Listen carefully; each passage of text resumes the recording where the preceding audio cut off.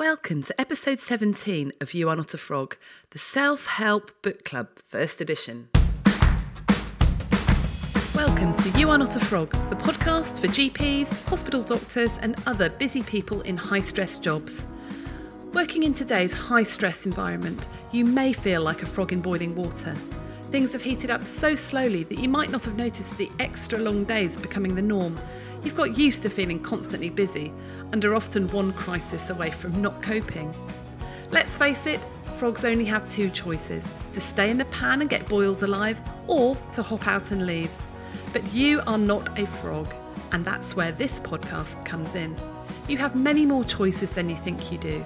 There are simple changes that you can make which will make a huge difference to your stress levels and help you enjoy life again. I'm your host, Dr. Rachel Morris, GP turned executive coach and specialist in resilience at work. I'll be talking to friends, colleagues and experts, all who have an interesting take on this, so that together we can take back control to survive and really thrive in our work and lives.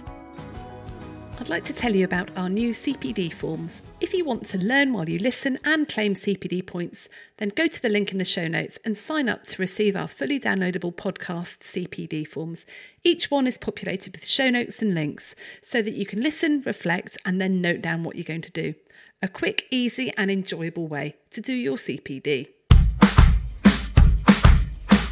Are you constantly stressed and thinking about work? Does your laptop come with you on holiday? Your to-do list have permanent residence in your brain, and your worry about how to handle the latest crisis wake you up in the small hours? Then it's time to get your life back, and that's exactly what our brand new online course will help you do. It's a 60-minute reset for healthcare professionals to shift your mindset so you can set boundaries and limits around your work without the endless guilt that you've not done enough. It's just £27 and you can get instant access now when you go to shapestoolkit.com/getyourlifeback. Those of you that have been listening to the podcast for a while may have heard Nick Kendrew on episode 1, When Doctors Get Ill. He provided a really frank and candid sort of exploration of what happened when he got ill, how he felt and how he coped. So I thought I'd get him back on the podcast because me and him sort of share a love of what we call self-help books, or what our partners call self-help books. We really love them, and we thought it'd be really useful to share some of the books that we've been reading, chat about them and talk about why they've helped us. So this is the first edition of the Self-Help Book Club. I hope there are going to be many more. If you guys have any suggestions for books that we could talk about or books that we should read, then please get in touch with us, or you can send us a direct message on Twitter or email us, and all the links are in the show notes below. So I hope you enjoy this episode. So it's really brilliant to have back with me on the podcast today, Nick Kendrew. Nick, do you want to just introduce yourself for those of you who don't know you? Hi Rachel, thank you so much for having me back. It's lovely to be here. I'm Nick Kendrew. I'm a GP down in Kent, and I work 8 sessions a week in general practice. And in my spare time, I work for Red Whale. I'm a GP update presenter, and I also work with them on a lot of their digital content. And we do live webinars. We've just done one with Versus Arthritis, and we're doing our deep dives courses at the moment, where we're looking into sort of topics at a deeper level, but with a fun spin to it, and they're going really well, and it's really exciting and fun to do. So that's what's keeping me sane at the moment. So you may recognise Nick from sort of various Facebook Lives and webinars and all those sorts of things. So Nick has been on one of our really, really popular podcasts. In fact, he was on the first one ever. I was. It was, and actually which had a really great response and great feedback. And we came up for the idea for this podcast, I think, sitting on a train. Was that right? Mm-hmm. You do. As you do. Coming back from Reading, where we'd both been doing some stuff with Red Whale. And, you know, both of us, I guess we would describe ourselves, well, I wouldn't describe myself as a self-help junkie. My husband would describe me as a self-help junkie, but I don't like to call these books self-help books. I don't know. What do you think? I think, I mean, I've always called them self-help books because that's what other people have called them when they say, "Oh, what are you reading?" "Oh, another self-help book." I'm not sure what it says about me, but I remember a few years ago I was talking to one of my friends, and they were saying that I could build quite a big bonfire with all the self-help books that I bought, and it would go on for quite a long time. I'm not sure it would help go global warming very much. So that's the kind of level that I have come to it from. But it's almost like, I mean, I am a kind of a salesperson's dream, in that if I listen to somebody talking about their new book, or I'd be, I need to get that. That's going to be brilliant. And there's so many books that I've listened to, or, people chatting on the radio and stuff like that, and ended up buying them. I have to say, I've not read all of them. I have got a shelf of books to read. A lot of them make me feel so much better about things. And even if it's a chapter or two, if you can then apply it to where you're up to, and it might be that it's that chapter that's relevant to you at that point in time. And so maybe that's why I've got so many different books, because life changes so rapidly. Yeah. It's a bespoke self-help shelf, shall we call it? How about that? Bespoke self-help shelf. I mean, I'm exactly the same. I'm dreadful when I listen to podcasts, for example, Rangan Chatterjee's podcast, I think it's called Live Well, Feel Better. He always has these experts on who are really, really interesting, and almost every time I listen to that, I end up buying the book of the person who's on.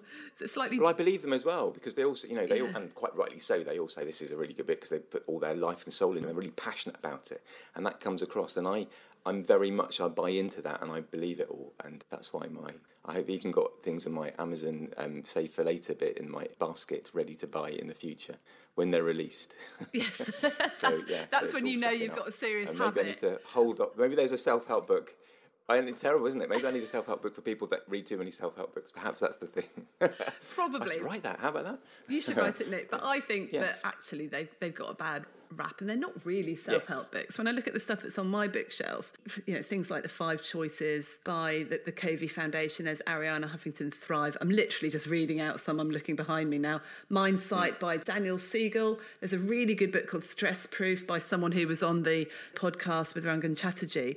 But there's also things like Malcolm Gladwell and Daniel Pink, and a lot of these sort of business books. And I'm sure businessmen wouldn't like to call them self-help books. They're just sort of productivity and how to live well books.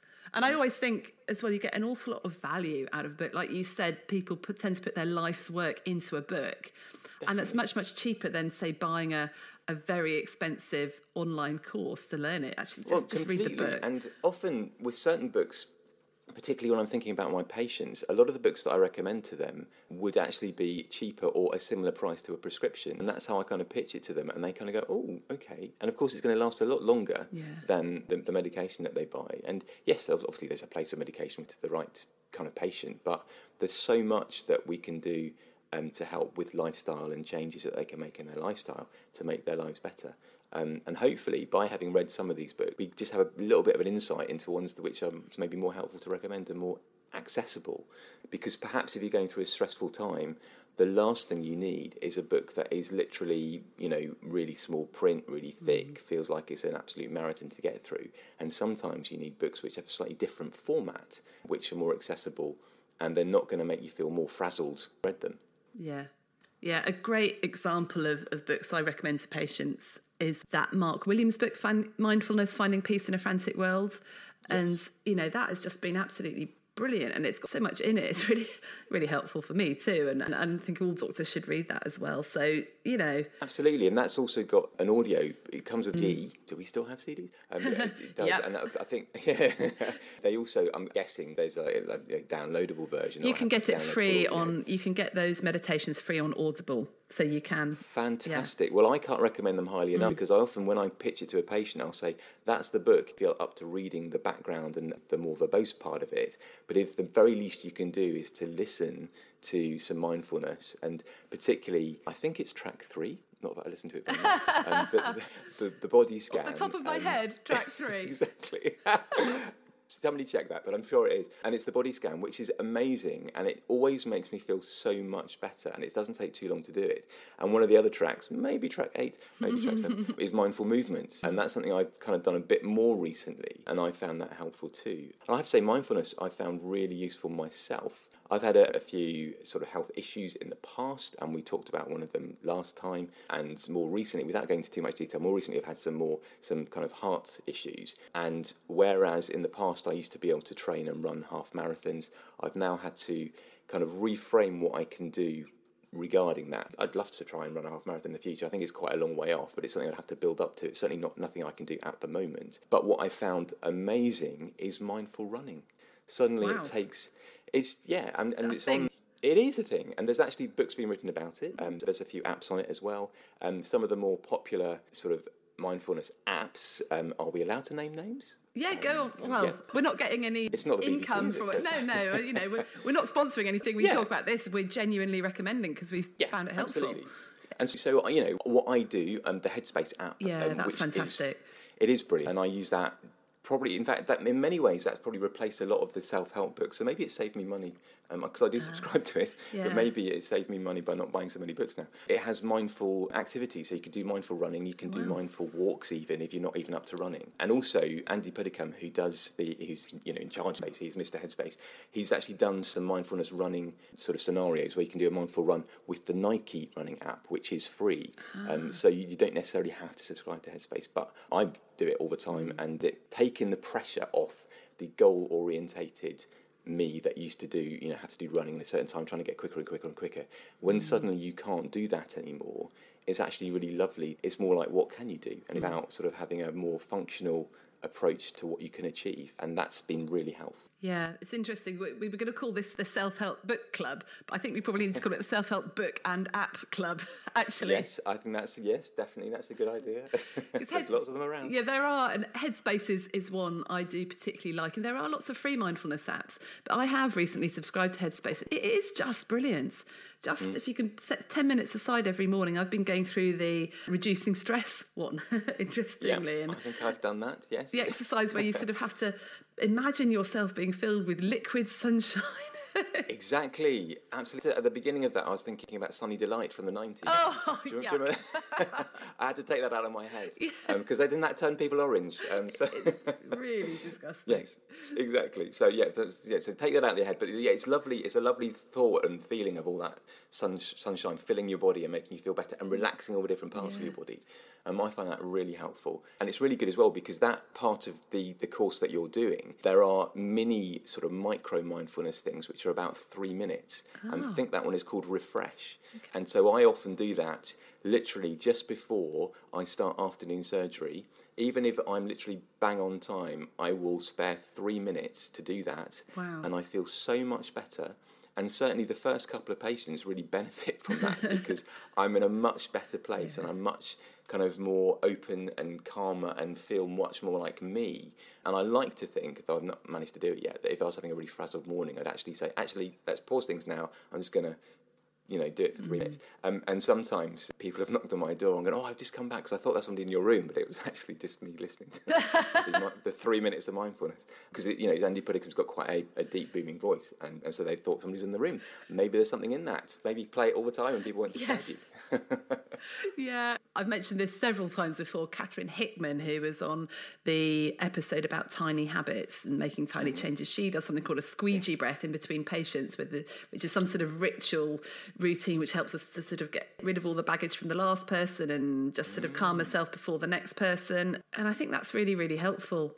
All of these practices, and they are practices, because I've really struggled doing mindfulness because my head is just everywhere. The minute I sit down, I start thinking about what I'm doing with the business and what I'm going to do next and all these sort of things. It just shows how mentally cluttered you are actually when you start doing this. And I'm getting better. I know it's not a competition about who, and I know it's not about getting brilliant at it, but just actually starting to be able to notice your thoughts and your internal emotions, and I think they call it the sort of the weather pattern of your emotions has been so helpful. It's hugely liberating, and I find that the animations that are on Headspace as well are really useful because there's a brilliant one where they're looking at you basically you're stood by the side of a motorway and all these busy cars are going past and you're thinking that these are your thoughts, and if you're not sort of used to mindfulness, you kind of think, panic and chase after it, and it's like on this motorway and it's all frantic, whereas if you take a step back and you just go, that's panic going past there, there's anxiety, and you're just noting it, gone. It's wonderful. And the other one that I find really useful is the visualisation about, even if you're having a rubbish day and the clouds are in the sky, it's all very grey, if you just visualise yourself almost like in a drone going up through the clouds, and then you get to this wonderful blue sky. And I had this very powerful visualisation, which has just developed as I've done the mindfulness, where I'm kind of standing at the very top of a bit like the Grand Canyon, it feels like. So it's a kind of very, very red mountains and all that kind of stuff. And I'm looking down and it's blue sky all around me. And it's almost like looking into this well of clouds. And as they float past, those are your thoughts. that kind of works for me, and it just feels really lovely to have sometimes the time to do that. It sounds like I do it all the time. I wish I did, but when I do that, I find it really helpful. Yeah, I think the nice thing about the Headspace app is that it is just there on your phone. You don't need to sort of work out how to do it. You just literally start the app and press play, and you're off and do it. So it's just really low hassle, because sometimes, I guess for busy doctors, just mindfulness seems like another thing you ought to be doing. Yeah, and it's not going to be right for everyone. No. I think the only thing that I find slightly conflicted in is when we're telling all our patients to get off their devices, get off their phones, and then we're recommending apps that are on their phones. But before I do that, I'll kind of go through with them about making sure they turn the night mode on. If it's an iPhone, I'm sure it must be on Android phones too.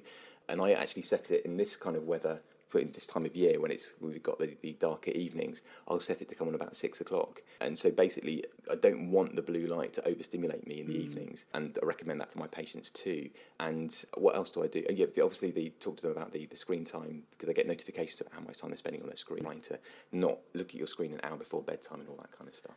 It's about kind of screen discipline, I suppose, isn't it? Yeah, that is a problem, isn't it? It's a real paradox that one of the main things that people tend to take away when I do my wellbeing sessions with people is, to actually charge your phone downstairs and get an alarm clock, because it's not just the blue light that causes us lack of sleep, because of course it interferes with your melatonin, your natural sort of sleep cycle. But it's the fact that, when I go and set my alarm, I then go, all right, okay, while I'm here, let's just check what I'm doing tomorrow. And have I sent that text? And, let me just check my emails. And I've done another half an hour work and I'm thinking about it. So there is that danger with the phones that whenever we pick them up to do anything, it just sucks us back into work. So can you you can't use Headspace on airplane mode, can you? Because it has to connect to the internet. Well, there's certain ones that you can download. Okay. And so they're on your phone. The ones that you can't, as far as I'm aware, there are kind of much longer sleep ones. Okay. As you're going off to sleep, they last about 45 minutes or so. And I had put it on aeroplane mode and then realised that it kind of stopped after about, maybe, I don't know, arbitrarily speaking, about 15 minutes or so. But hopefully you might be asleep by then anyway. The much longer ones you can't download, but there are many of them that you can, and so therefore it can be on airplane mode. Yeah. And so that's why, by and large, if I'm putting it on as I go to sleep, a number of the sleep ones you can download, and so they're there for you. Yeah. That's good. So it's getting away from just using our phones all the time. However, our phones are really, really good tools. Again, Catherine Hickman said she's got this app on her phone. It's called the Forest app, which grows a tree if you don't look at your phone on the screen. So it's sort of gamifying not looking at your phone in a way. But then you'd be thinking, I wonder how that tree's getting on. And then you'd be checking your tree. I know. No, I've just murdered the tree. It's about self-control, Nick. Bit of self-control. Yes, exactly. But yeah, that sounds like a good thing, because it's all about training people not to look at their phones quite so much, because it's amazing how we've changed so much in just over a decade. I mean, I remember when smartphones first came out, and I remember when phones first had cameras on them. I was going, for goodness sake, I don't want a camera on my phone. I just want to be able to make phone calls. Yeah. What kind of a dinosaur do I sound like now? Well, when I went to university, we didn't even have phones. No, so pagers. That's what we had. Did you ever have pager? Not as a student, no. I had a landline. My friends who were from more affluent backgrounds had mobile phones that their parents bought them, and then there was always the row when the bill came through, because they'd been phoning all sorts of people all over the world. So I got it was a 1-to-1, which was the precursor to whatever EE is now, and it was a pager that you had, and so you could dial a number and leave it was a numerical message. And so if my parents put in their phone number, so if it was my parents' phone, I won't say it now because of people's phone, and then I'd know it was my mum and dad, and I had to phone them because they wanted to speak to me. Yeah. And I remember that 1402 meant I love you. Oh, that's really sweet. Because it was obviously Valentine's Day. I was going to say, why was that number? Wow, yes. Nick, things I didn't know about you. You carried a pager around at university. I think it was hidden. I think in those days it was a bit cool. Before, I don't know. Maybe it was really embarrassing. I think a few people had them. I wasn't an early adopter. It was quite small and discreet. Somewhere, I'm digging a hole now, aren't I? Yeah. Let's move on. I hadn't reached Nottingham when I was there. Anyway, so we were going to form this sort of self-help book club, which we thought people might be interested in, with all these different books that we've been reading. And you were telling me about a book that you've been reading recently that's really sort of helped you. Which book is that? Well, now, it's really interesting because it's kind of what I was saying earlier, that sometimes, and when you're so frazzled, that reading a really verbose book is not the answer. And so in my hand, I have The Little Book of Resilience, which is written and illustrated by Matthew Johnston. Now, he is based in Australia, and he is the director, the creative director of the Black Dog Institute, and he is an author, an illustrator, and a photographer. And so he kind of very much advocates the fact that a picture paints 1,000 words. And so when you are struggling, the last thing you want to do is to read all these words. And so he has written quite a few words, but nowhere near as many as you'd find in a normal life-changing book, shall we call it? And so lots of it is his illustrations, which are just beautiful in themselves, but hugely meaningful. And he's written a lot of other books as well. So the book I'm going to talk about is about resilience, how to bounce back from adversity and lead a fulfilling life. But he's also written other books, probably most famously I Had a Black Dog, which is his book about depression, which I recommend to many patients, and maybe we'll talk about that another time. But again, it's one of those books where the actual illustrations are so powerful and so amazing. And his resilience book is in two halves, and part one is all about explaining about what kind of goes wrong in life, if that makes sense, and it's kind of helps you to appreciate why we should be kind of moving forward. And it's not just about having positive affirmations, because sometimes they're not particularly helpful, and it's about how there's a brilliant, at the beginning of it, it's a little picture of a person going out to fight the day, and they're dressed up as an old-fashioned kind of knight of the realm. So they've got their armour on, they've got their sword, they've got their shield, and they're just leaving an ordinary house. And so you think that you're equipped for the day, and then you turn the page, and then it says, but life doesn't always go to plan or play fair. And the next picture is this terrified-looking knight of the realm, and there's this huge dragon, bigger than a multi-storey building, about to eat him. And it just shows that, sometimes you can be as prepared as you think, and life will throw you a curveball. And it's kind of all about that. It's not a very thick book. Let me see how many pages it is. It hasn't got page numbers. I mean, I can reread it in about an hour, maybe an hour and a half max. And the first section, so section 1, there's one particular picture that I was reading, and it really struck a nerve with me. And it's basically talking about how we have our show face. And the picture is this very crestfallen-looking chap who's clearly struggling. And a box has been delivered from, that's somewhere like Amazon, I suppose. And it says, your very own show face for all those difficult situations.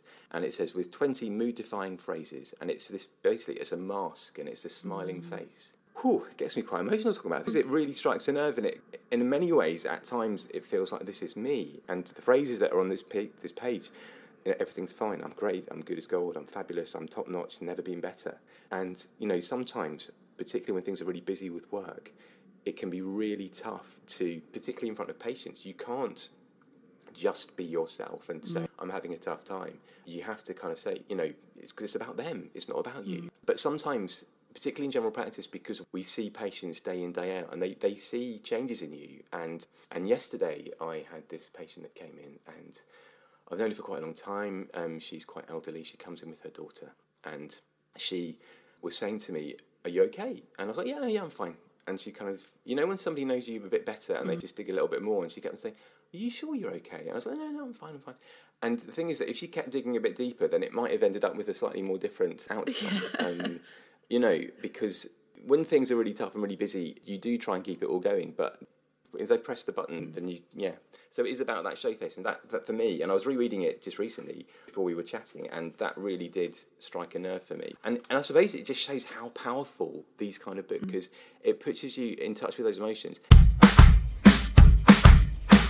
I get it. You're pushed for time, and with over 200 episodes, how do you know which is going to be the one that lifts you out of the saucepan and back to thriving at work? Never fear, the You Are Not a Frog podcast quiz is here. Find out if you're a super squirrel, brilliant badger or mighty mole, and I'll send you a personalised playlist with the top 5 episodes that will make the biggest difference to you.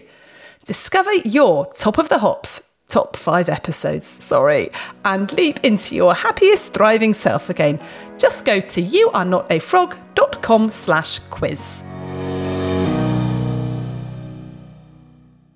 And then it's really quite cathartic, because it's really important to appreciate that is how you are feeling, and then to be able to then process it and then to move forward with it is also really good about this book is that part 2 kind of gives you some ways to help you to build resilience and to go through it. And there's one section, there's another really powerful picture, which is in many ways kind of keys into the whole thing about plastic waste in our oceans at the moment, which is a huge problem and a huge thing that everybody's talking about. And it's a picture, it's a drawing. It's a couple who are on a little rowing boat on what looks like a lake, but it's a very deep lake with a little duck behind them, and it says no swimming. And underneath them, so they can't see this, but in the water, in the very deep lake, there is kind of, basically, you could say it was like a strand of plastic. It's like a scribble, but it's like this strand of plastic, and basically the whole of the water underneath them is just clogged up with this, call it toxic waste. And all they can see is literally a little strand just above the water. To them, it's nothing. And the woman in the picture is pointing at it, going, "What's that?" And the man is sat behind her, is going, "It's nothing." And he's got his head in his hands and isn't really looking properly. And it basically talks about how once we can avoid this toxic stuff, we try and avoid it, and it just builds up in our own personal lake, and it gets higher and higher and higher. And then it almost becomes like a quagmire, a flow, and we don't know what to do with it then. And again, I found that a really powerful kind of image. So yeah, all of those things are really, really powerful. Yeah. That's really interesting, because that's exactly what Agnes Otzelberger was saying when we talked in a previous episode of the podcast about compassion fatigue, in that most of us deal with the suffering that we see on a daily basis by just quashing our emotions, by just sort of pushing them down and getting on, because I guess you sort of have to. It's, I guess, a survival technique, because if you've got to get through 16 patients and, you know, you can't be floored by the first person that you see and then the next one and then the next one. But what Agnes says is actually it just builds up. Putting stuff to the bottom and squashing things never really works. So I was wondering what the book says you should do about that, and what should you do about your show face? Because these, I guess, are coping strategies that are partially working for us. What's the alternative? Well, I mean, I think regarding the show face, it's a case of basically realising that the amount of energy that we put into our show faces is just exhausting. And anybody that has struggled with any kind of mental health problem, be it depression or anxiety, or anybody that struggled with things like their sexuality, where they haven't come out yet and they've to kind of pretend to people they've got this kind of what would be described as maybe a heteronormal lifestyle, or a life where they, you know, they're not gay or something like that. And all of those things are really exhausting. And so it's a case of just realising how much energy that can zap from you. And then it's a case of kind of accepting that and realising that the first step is to stop that show face and to speak to either your friends, or if it's a really difficult thing, to get some professional help, to say, actually, I'm not okay and I need some help. And that's quite liberating, because I think so many people, and I've got a very good friend who was struggling from depression, and they, even before I read this book, they were saying to me how they feel like they're wearing a mask. And they were saying how they would go to a party and all their friends would just say, this guy's the life and soul of the party. And they'd come back and they'd just be absolutely exhausted having entertained everybody for that hour. And I think that's really important for us to know as GPs, that sometimes our smiling patients in front of us are going through hell, and they can still be depressed even if they're smiling. And that was a big learning point for me, and it's something I didn't really know. Well, I suppose I was aware of it, but to see it actually in black and white is quite interesting. To see these images that can give such a powerful emotion to it are really good. And going into part 2, it talks about things that you can do to help.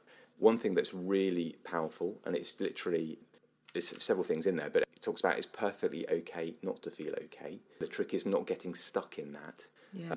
And then the other thing is to talk about is how our thoughts are so powerful. And there's a brilliant image in here where he's drawn somebody running out of a cinema at night time, popcorn going everywhere, absolutely terrified, and it says it came from within my brain, as what's been showing on at the cinema. And it's talking about how powerful our thoughts are, in that we play these movies in our minds and we often catastrophize them. They become intrusive and repetitive, and they can be so vivid, but they are only thought. And when you turn the page, it says thoughts are not facts. Yes. Take a moment to consider what this means and then tattoo it on your brain, it says, which I just think is really, really powerful, because I think we can sometimes get so caught up in catastrophizing and what happened if this happened and what, and it's just really liberating just to think, actually, yes, of course, that is really important. Yeah. And it talks about all the basic stuff like, you need to eat well, you need to, exercise is really important. And we talked about that ourselves, things like, mindful running and even just generally getting out there. But our elderly patients or our less able patients might not, if we talk about exercise, they'll be thinking, I can't do that. And so I was talking to some MSK, musculoskeletal specialists recently, and they were saying how they prescribe movement as to exercise. Okay. And just reframing it in that way is quite a useful way to do that. And obviously it talks about eating well and sleeping well, which we've talked on. So I think it's really interesting, this thoughts are not facts thing. And one of the really powerful ways that I guess I teach to try and avoid stress is work out what the story in your head is. So what's going on in my head and then what's actually true. Does the book give any suggestions to actually work out, what's actually true, to tell the truth from the thoughts that are going on in your head? Well, it doesn't give you kind of exercises from that respect. I think it's more about, because obviously it's not a huge book, about flagging up these kind of, it's a starting point in many ways. And I think it's helping people to realise that once you realise that your thoughts are not facts, that it is liberating. But it doesn't actually then go on to say, this is what you should do about it as such. But it is talking about how, there's some other diagrams here, or drawings here, about how you should, facing your fears is quite a good thing to do, rather than just sweeping them under the carpet like we were talking about. If you challenge them and kind of accept that they are there and that they might be a bit frightening, but that if you face them, that actually they can sort of diminish. But sometimes you might need to have a health professional to help you.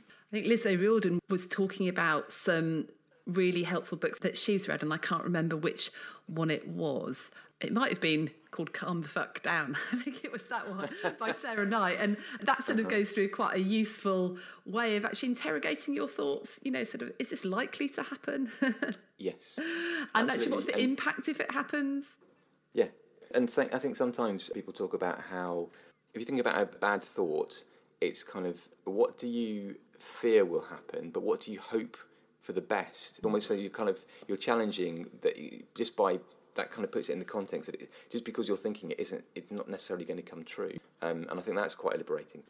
Really interesting. So are there any other really good tips or insights that this book has brought?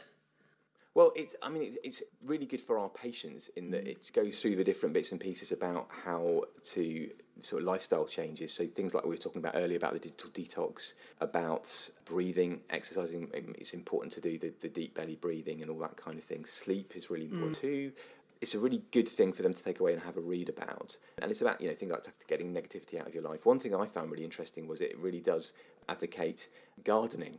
Oh, right. As avid gardeners, why are they so passionate about what they do? And it's really interesting because there's a beautiful diagram to go with it.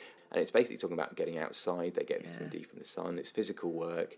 But there's planning and forecasting and working around the seasons. So they're very much in touch with nature. And then they get the fruits of their labour. They're growing vegetables and stuff, and they actually see it. So I remember reading that, go, something I should get into perhaps.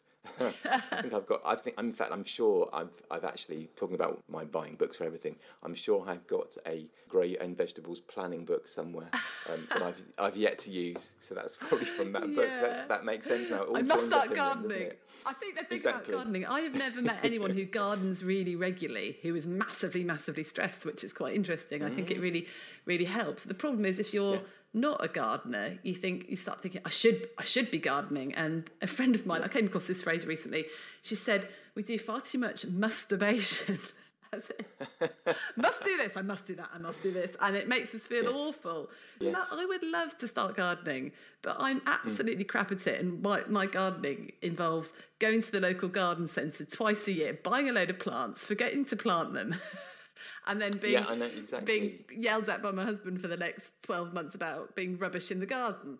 Whereas he quite likes it. So I think it's about finding what you already like and you already love and doing more of that and making sure you do more of that. As I can say, that's exactly very interesting. That is actually said in the book as well. And it says, we all had something as kids and we literally, the hours would just disappear because we were completely focused on that. And often as adults, we stop doing that kind of thing. And it talks about thinking back to what it was that it gave you that joy as a kid. So I have to dig out my Star Wars figures. I think sometimes it's... Is that acceptable? Yeah, maybe. No, maybe not. I think for some of us, when we've, come out the other side of having small children as well, and family's so busy, and, my weekends are literally taken up being a taxi service. For, I counted the other weekend, I'd made 12 different trips out, just ferrying teenagers around. And sometimes you can't actually remember what it is that you enjoyed doing, or what it is that you enjoy doing now. So I've been trying out lots of things recently. I've been even taking ice skating lessons with my daughter. There's a new ice rink in Cambridge. So we said, right, okay, let's have a go. Although she's 9 and she's mortified that I'm in the lesson with her. And the only way I'm allowed to do this lesson is if I stand at the other side of the ice rink and don't speak to her the entire lesson. Wow, so are you not officially her mum? I'm not her mum. I said to her, well, I'll just pretend to be your sister, darling. She gave me the most withering look I have ever seen. Oh my goodness. And anyway. So does it actually come up in conversation who you are in this lesson? No, luckily. Not yet. Not yet. So she's on one side being all, cool and sassy, and I'm on the other side falling over on my arse quite a lot. But anyway, so I quite enjoy ice skating. That's quite a laugh, but it's probably not entirely my thing. But I think it's just... get out there and do some stuff. I think one way you can decide what it is that you do is ask yourself the question, what is it that I stop doing first when I get too busy? Exactly. And I was thinking about that actually with this book, particularly as it talks about things like physical activity. And I probably said to you this, socially, that one of the first things that goes when I get stressed is going to the gym. And sometimes going to the gym is replaced by running. And when I was running for a half marathon, or training, I was obviously not going to the gym quite so much, to the point whereby I got phoned up by the gym to say, are you okay? I haven't been in for a while. Mortifying, but it was fair enough. I was running. It wasn't as if I was, not doing anything. Yeah, so that is the first thing. And, when I'm functioning really well, I will go to the gym 3 times a week, and that will either involve cardio or swimming. One of the times when it was working the best for me, particularly with workload, and I think we're all agreed that at the moment general practice is hideous. Yes, we're in this kind of boiling pot, aren't we? But we are not. You're not going to jump out. You're not going to jump out. No. There are things you can do. Exactly. You are not a frog. Exactly, I'm not a frog. Yeah, so actually I had a personal trainer for a bit. Hugely expensive, and I kind of signed up for 3 months, which was the minimal time that you could sign up for.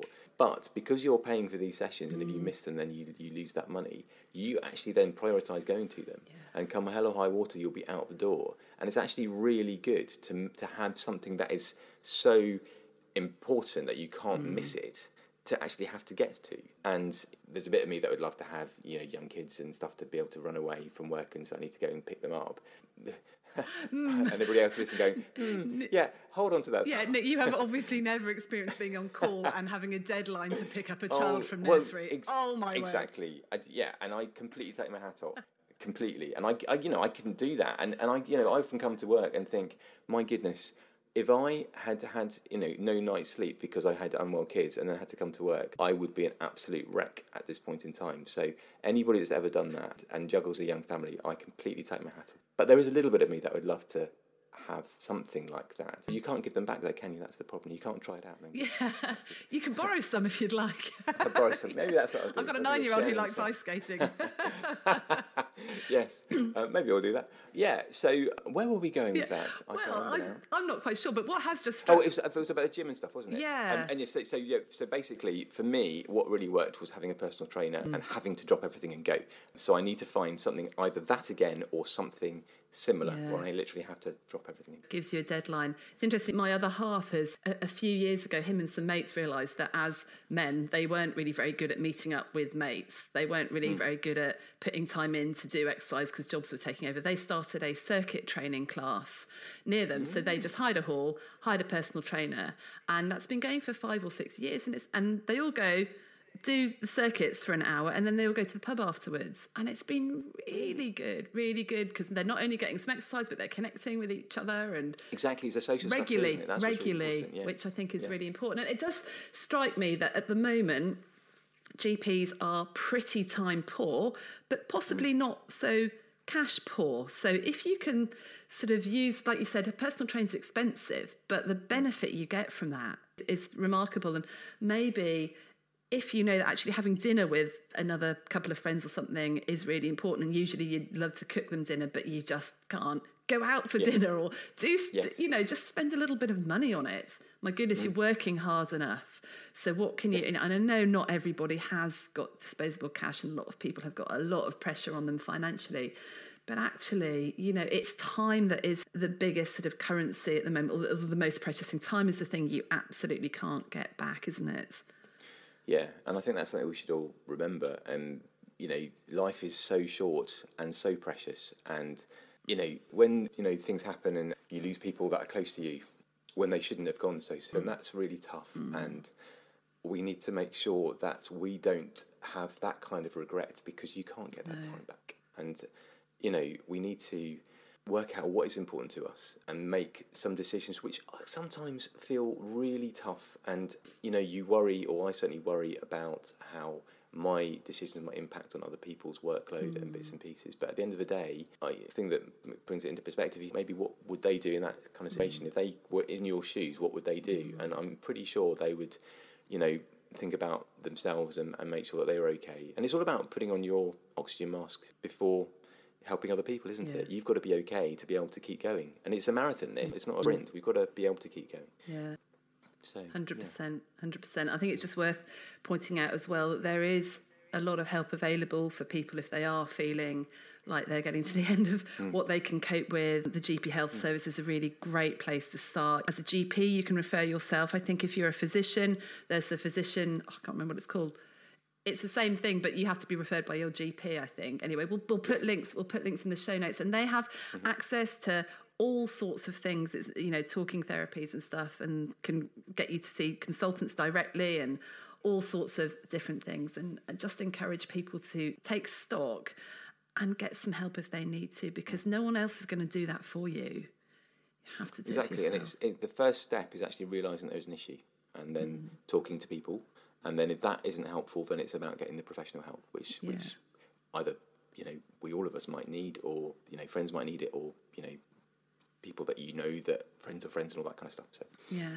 And also, I think, helping each other out. And I'm sort of advocating running, getting some GP peer support going, some peer support groups going in your area.